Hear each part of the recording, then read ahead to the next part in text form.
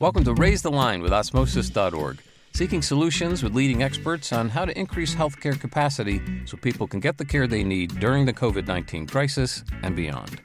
Hi, I'm Shiv Gaglani. For those Americans who live in urban areas, there's usually a choice of nearby hospitals capable of providing advanced critical care, including for COVID-19 related illness. But for many rural Americans, there may be only one facility of that type in their region, and it may be a long distance away. As leader of the University of Mississippi Medical Center and dean of its medical school, Dr. Luann Woodward knows the special responsibilities and opportunities that come with being that state's only academic medical center. Mississippi is a state that struggles in many areas that affect residents' health status and is ranked last in the country for the number of practicing physicians per capita. Dr. Woodward is a trained and experienced emergency medicine physician and a national leader in medical education. I'm looking forward to learning more about her, the medical center and medical school, lessons learned from COVID, and the state of medical education in the U.S. So, Dr. Woodward, it's an honor to have you on today. Thank you. I'm so glad to be with you. So I'd like to start first with learning more about you and what got you interested in healthcare, and particularly EM. I was a child that grew up and loved science. That was really sort of the beginning. I don't have a lot of healthcare professionals in my family. In my generation, there are a number of nurses, but nobody was a physician in my family. But I love science. And that was really, like I said, the spark that got me interested. And once I came to medical school and had an opportunity to see all the specialties for emergency medicine, it just felt like an opportunity to provide care and to take care of people when they were really sick and really hurt and vulnerable in a way that appealed to me.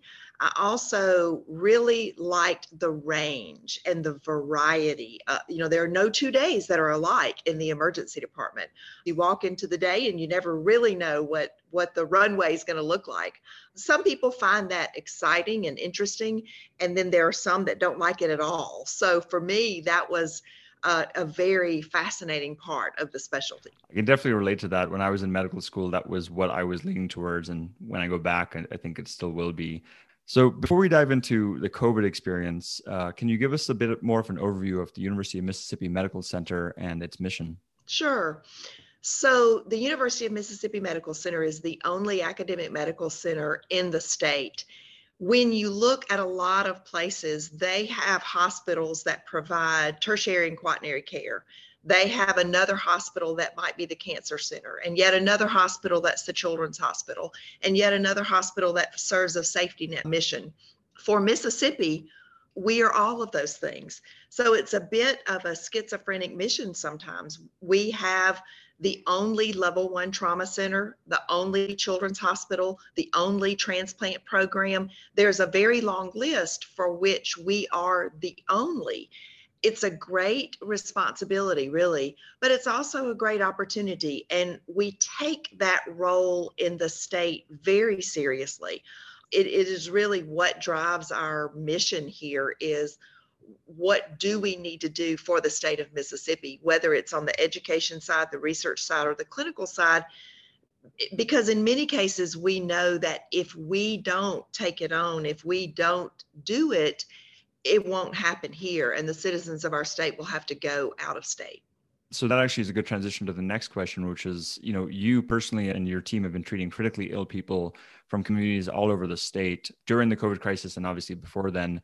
Can you talk to us a bit about what that experience has been like? Obviously, we're 16 months into the pandemic now, and things are hopefully returning to normal, even in Mississippi.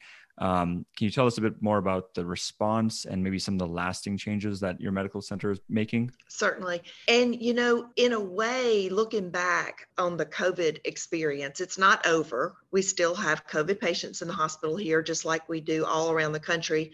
And we're working hard on the vaccine message and, encouraging people to get vaccinated. So it's not over, but we've learned so much. I feel like we are now in sort of a maintenance phase as opposed to the acute response phase. And we had the opportunity here because we were not on that leading edge for the US. We had the opportunity to have very intense and very regular communications with some of our colleagues in the Northeast and our colleagues on the West Coast who got hit harder early on, to learn from them. So we took advantage of that opportunity. Here at the medical center, disaster response actually is a large part of what we do for the state of Mississippi. We have an official ESF8 designation under our statewide disaster response reactions. So we are very accustomed to ramping up and responding to tornadoes and hurricanes and other types of disasters that may occur across the state. So we've got the infrastructure to turn on for a disaster, for that kind of a disaster. This was very much a different disaster. So we had to manage not only our own internal disaster, how are we going to address supply chain? What are we going to do about, N95s? How are we going to manage these patients within our own four walls? But we were also an important part of the statewide disaster response team in the way of educating, in the way of setting up transfer systems, much like the trauma system. We worked with hospitals all across the state. We worked very closely, literally day by day by day, with our Department of Health. We had daily calls. How do we set up a statewide vaccination website? How do we set up a statewide testing website and organizing testing for the state? How do we set up this patient transfer process so that small hospitals could continue to care for the patients that they had the resources to care for, but when a patient exceeded their resources, what's the next level and what's the next level? Which patients do we need to take here? So we were able to draw on the experiences that we already have had and the expertise that I feel like we have over the years very finely tuned around disaster response, and now apply that to a pandemic, which is a different kind of disaster than we have had to respond to before. Some years ago, we stood up an Ebola unit here at the medical center campus, but never actually had any Ebola patients. This really challenged us, but we pledged early on to the citizens in the state of Mississippi that we would bring all of the resources to bear that we possessed. And in fact, one of our very early successes was, in a matter of weeks, our microbiology and pathology faculty and all of the teams in those departments developed an in-house test for COVID. And, I think if 2 years ago I had said to the same group of people, we are going to need in very short order a test for a virus that is really not on our radar at all. And we're going to need to be able to ramp it up and provide testing for hundreds of thousands, of patients. They would have explained to me how that would take at least a year. But in fact, they responded in a matter of weeks. Now that it's in the rearview mirror, that acute phase, it was honestly an inspiring and awesome experience. That's amazing. Thanks for sharing all that. I didn't realize that you all had already been so equipped for disaster response in general, but it makes total sense given the hurricanes and tornadoes. And it's really cool how you're able to repurpose some of that infrastructure. And I like also the analogy that you're alluding to of, the innate response, the acute response you all had for COVID or any disaster, existed. And now you're in this like maintenance phase or this adaptive immunity of what are the lasting changes that we're going to have. Turning from how you all went from responding to the COVID pandemic for your patients of Mississippi, can you talk to us a bit about how the medical school itself adjusted to COVID, how this academic year is going to be different? Hopefully, are you going to keep some of the things, maybe like the telehealth that you may have educated your students on? Just those kind of examples would be great. We've had a number of internal conversations about everybody's ready to get back to normal and, get back to the way things were. And I've said many times to our teams, we are not going back. We're never going back. We have learned that we can respond quickly and move quickly. Academic medical centers are not known for being nimble and being able to pivot very quickly. But we said, okay, we're not going back. Yes, we want things to get back to normal and we want to be able to do those normal things and have celebrations and do all of those things, but we're not going back to the way things were before the pandemic struck. We were one of 2 centers of excellence of telehealth in the country. So telehealth for a long time has been an important part of the fabric of who we are. Being in such a rural state, it has been a way that we've been able to extend our expertise across the community, but we ramped that up. during the pandemic. Obviously, some services and some physicians and some programs that had not used it before found it, in fact, very helpful and very usable. Patients who had not been exposed to it before liked it. So we have new expectations on the clinical side around what we're going to do and how we're going to use telehealth now. In the education space, we, after spring break, like most of the schools in Mississippi, told the students, don't come back, shelter in place for the time being, we're not coming back. We realized, however, very quickly, within just another week or two, that the students were not listening to us. So the students wanted to be involved. We said, okay, if the students are going to volunteer, then let's try to do it in a way that it's as safe as it can possibly be. And we're getting them the protection that they need, because they were volunteering at our drive-through testing stations. They were volunteering up in the micro lab, making test kits when we couldn't get kits. So the students were finding ways to plug in and volunteer. And we decided, okay, let's put some structure around it. We developed a disaster medicine elective that had some core didactics and reading for all the students who did it, but it was a way that whether they were volunteering in a drive-through testing site or making test kits or doing whatever they were doing to help, they could get some academic credit for that work, so that at the end of the day, they've got this on their transcript that says disaster medicine elective, that they participated and that they did it. So the students have been very involved all along. And early on, earlier than many academic medical centers, we brought our students officially back to school last summer. And we did that under the following kind of construct. We said, if we get into such a crisis with PPE, that might mandate, in fact, that you have to, again, step back. But we want you to be there. We want you to learn, but it's got to be safe. And as long as we don't have outbreaks within the medical students population, if in fact a whole lot of the class got sick, then we would rethink this. But as long as we feel like it's safe and the students are healthy, we wanted them to be in the clinical settings. And they've been a tremendous part of our response. We will, as this next academic year begins in the fall, especially for the preclinical students, we will bring what we felt like were the wins, bring some of the positive things that we found from the pandemic, and then also bring back the things that we missed from the more traditional curriculum. So we'll have the students back in person, but we will have many more virtual options.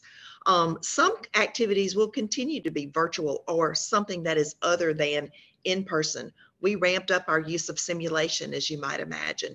There are some things that we found that could be done just as well and maybe even better in a non-in-person setting. So we're going to try to marry up really the best of both worlds.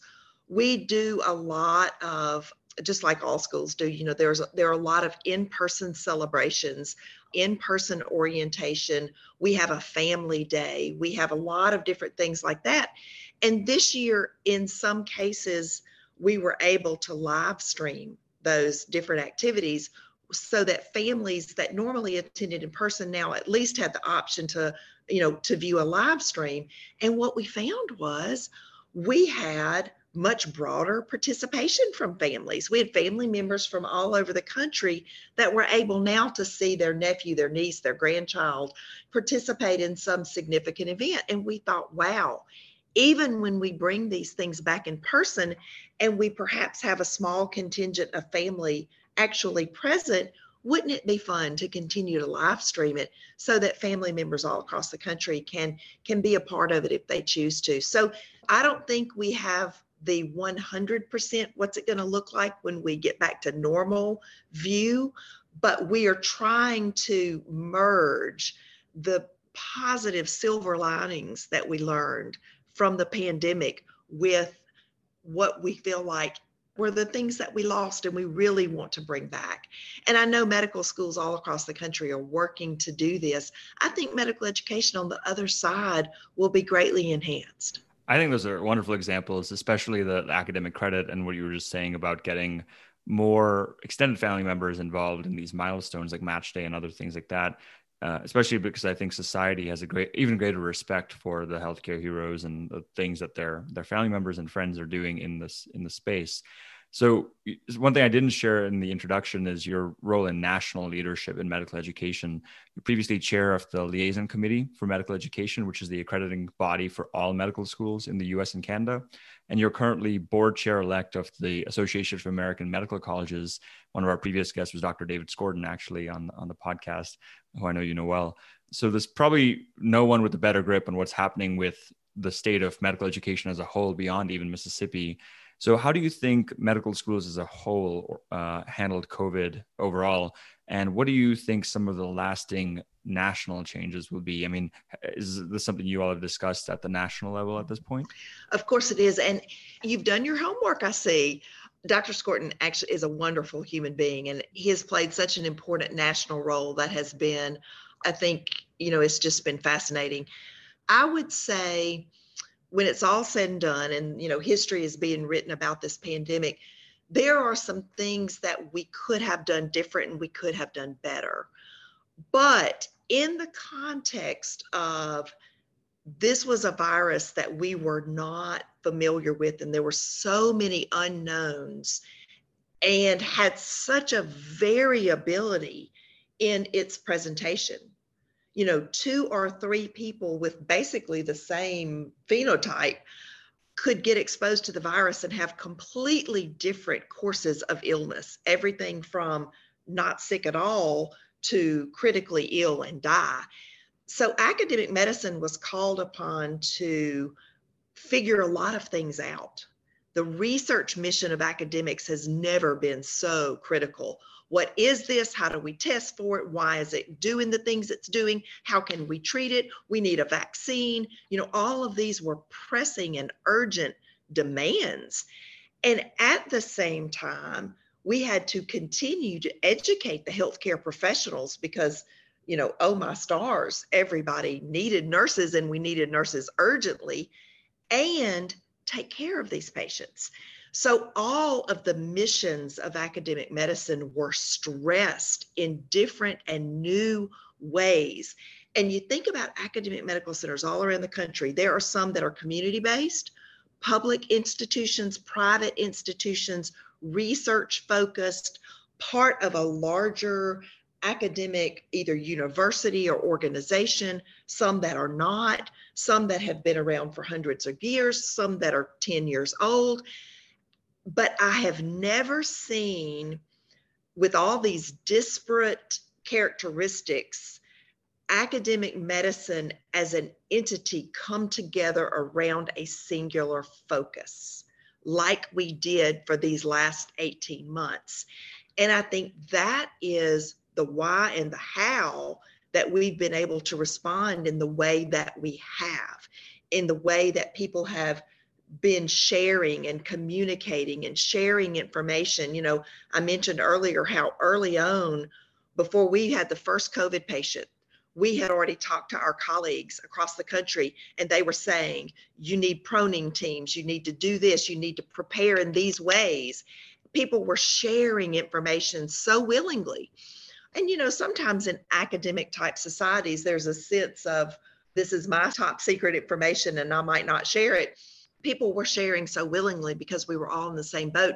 So to see all the organizations in academic medicine come together around that multifaceted but singular focus was thrilling, honestly, and just amazing. And the Council of Deans, we were getting together virtually, of course, but weekly. And just talking about things like, are you requiring vaccinations for all these people? How are you doing the testing? What are the visitor policies in your hospitals? That was a pain point, not being able to have people visit and be with patients like we were all so accustomed to doing. So everybody played a different role from their own organization, but efforts were pointed toward a single focus and a single goal. And I think when it's all said and done, considering all of the shifting that we had to do and had to do quickly, this has been a golden moment for academic medicine. I think we have really been able individually, but yet collectively, to show our value and for people to understand the importance, maybe in a way they had not before, of the research that goes into academics and into advances in healthcare, and the need for physicians and nurses and people to be inspired and to want to be part of that work. So I feel like academic medicine has had one of its finest hours, probably that will ever occur, at least in my lifetime. I can't say for the history of the world, of course, but at least for now.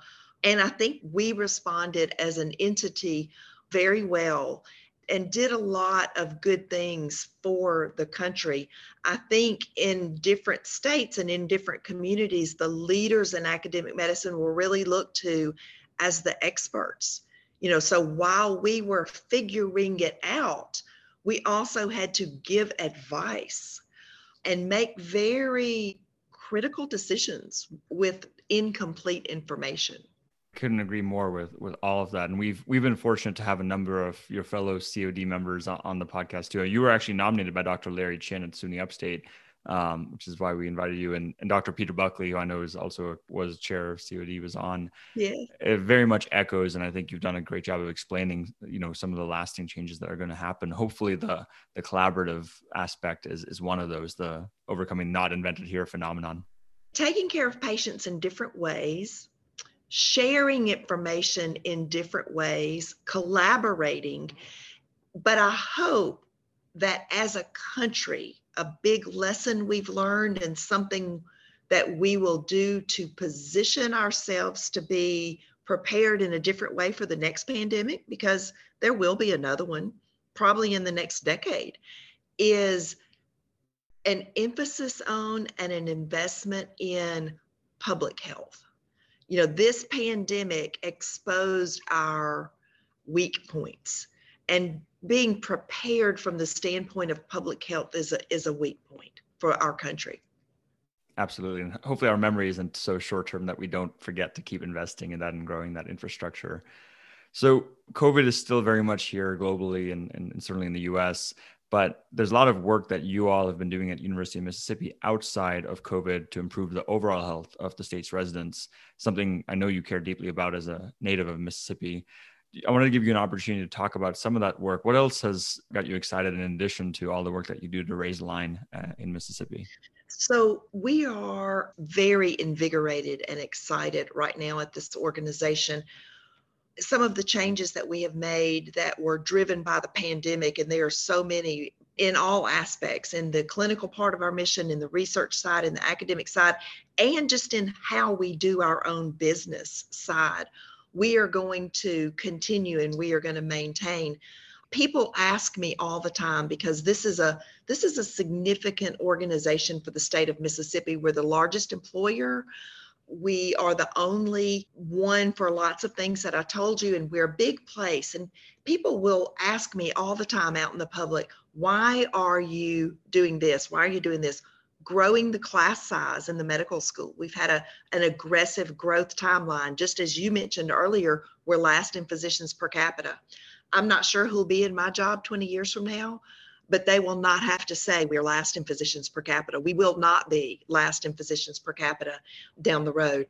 We are growing all of our health professional schools. Every single one of them, we are growing with an eye toward what are the workforce needs in Mississippi. We opened up in November, in the midst of the pandemic, a new children's hospital facility. It is fabulous. It is beautiful. It is wonderful. And, people say, why are you doing that? Why are you, doing research in these particular things? Why did you open a clinical trials unit? Why are you doing these things? And what I tell my leadership team is, this is the easiest question ever, because it doesn't matter what the question is. The answer is always the same, and that is to improve the health of Mississippians. That is the why behind everything that we're doing. So we are working to grow our clinical footprint. We're partnering with others all across the state, establishing pediatric clinics on the Mississippi Gulf Coast, in the northern part of the state. We're the only pediatric hospital, and in many cases, the only one doing these specialty programs. We are working with others to partner around transplant and a number of these things. Like I said, we're growing our class sizes. It's all based on what are the needs in this state. We just opened about a year ago a new home for our Mississippi Center for Emergency Services, so we can grow and expand that footprint in emergency response and in disaster response. We are working hard to provide all the programs we need for the education of our students, but also to answer the unmet needs for the citizens in Mississippi. That's awesome. I love that concept of your North Star. Everything you do from the clinical trials unit to expanding your class size enrollments is about improving the health of Mississippians, which is wonderful. That's right. The answers are very easy. It's all about that. Yeah. And so we're recording this just as you're about to welcome a new class of students, residents, and other trainees. What advice would you give to young career health professionals in our audience about meeting the challenges of the pandemic and beyond? So a lot of us have talked about, is this a good time to be in medicine? Is this a good time to be in healthcare? The last year and a half has been very stressful. We've all seen the photographs of nurses and respiratory therapists, with the pressure sores on their face from the N95s. And it has been a very, very stressful year and a half. But I would also say there has never been a more exciting time to be in healthcare, and there's never been a greater need. It is, despite the pandemic that we have lived through, it is rewarding every single day. It is meaningful every single day. You never have to close your eyes and think, did the work I have done today, did it make a difference? Does it matter? The answer is yes.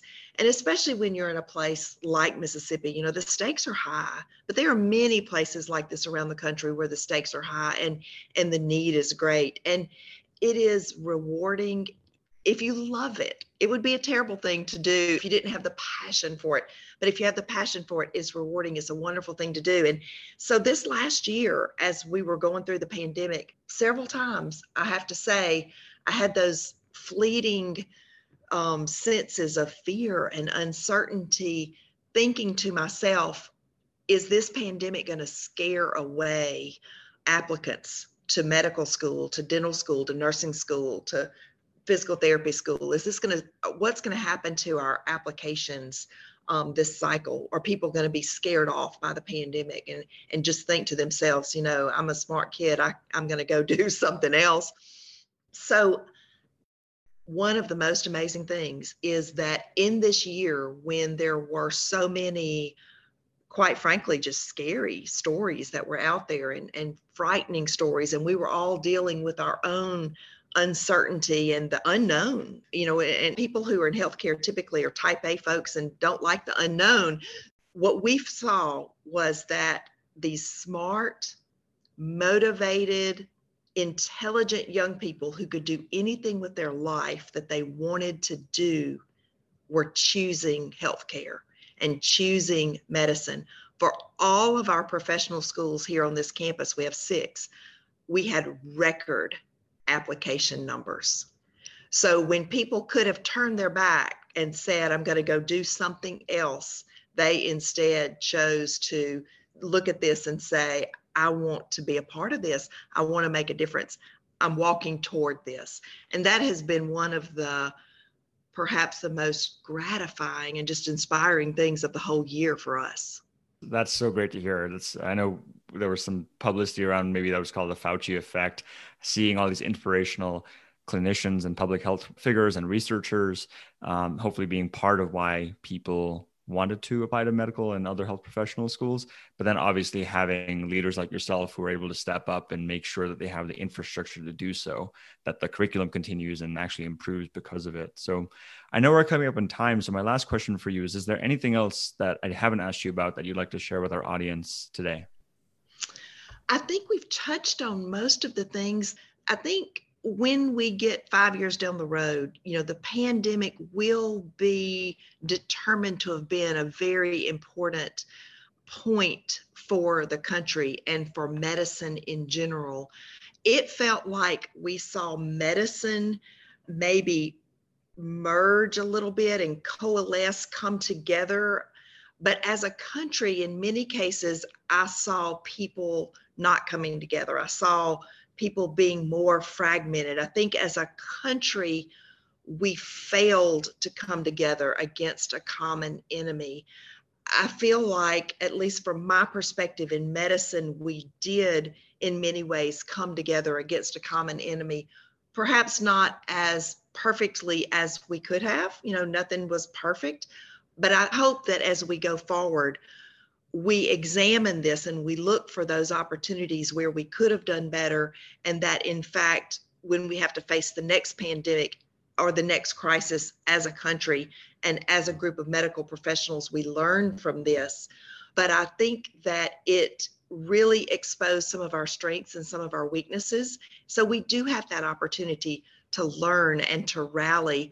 I'm proud of what we have done. When I say we, I mean certainly this organization, but I also mean medicine as a larger community and academic medicine. I'm very proud of what we've done. Now the challenge is, don't relax, don't stop.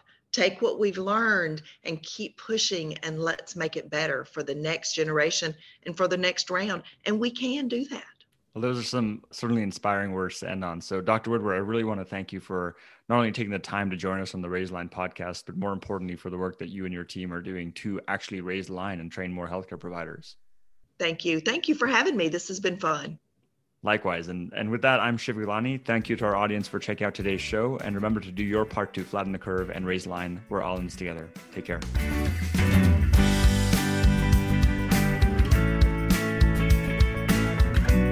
For more information on how you can help raise the line and flatten the curve, go to osmosis.org/COVID-19. If you like this podcast, please share it on your social channels. You can also subscribe to the series and check out all of our podcasts at osmosis.org/Raise the Line Podcast.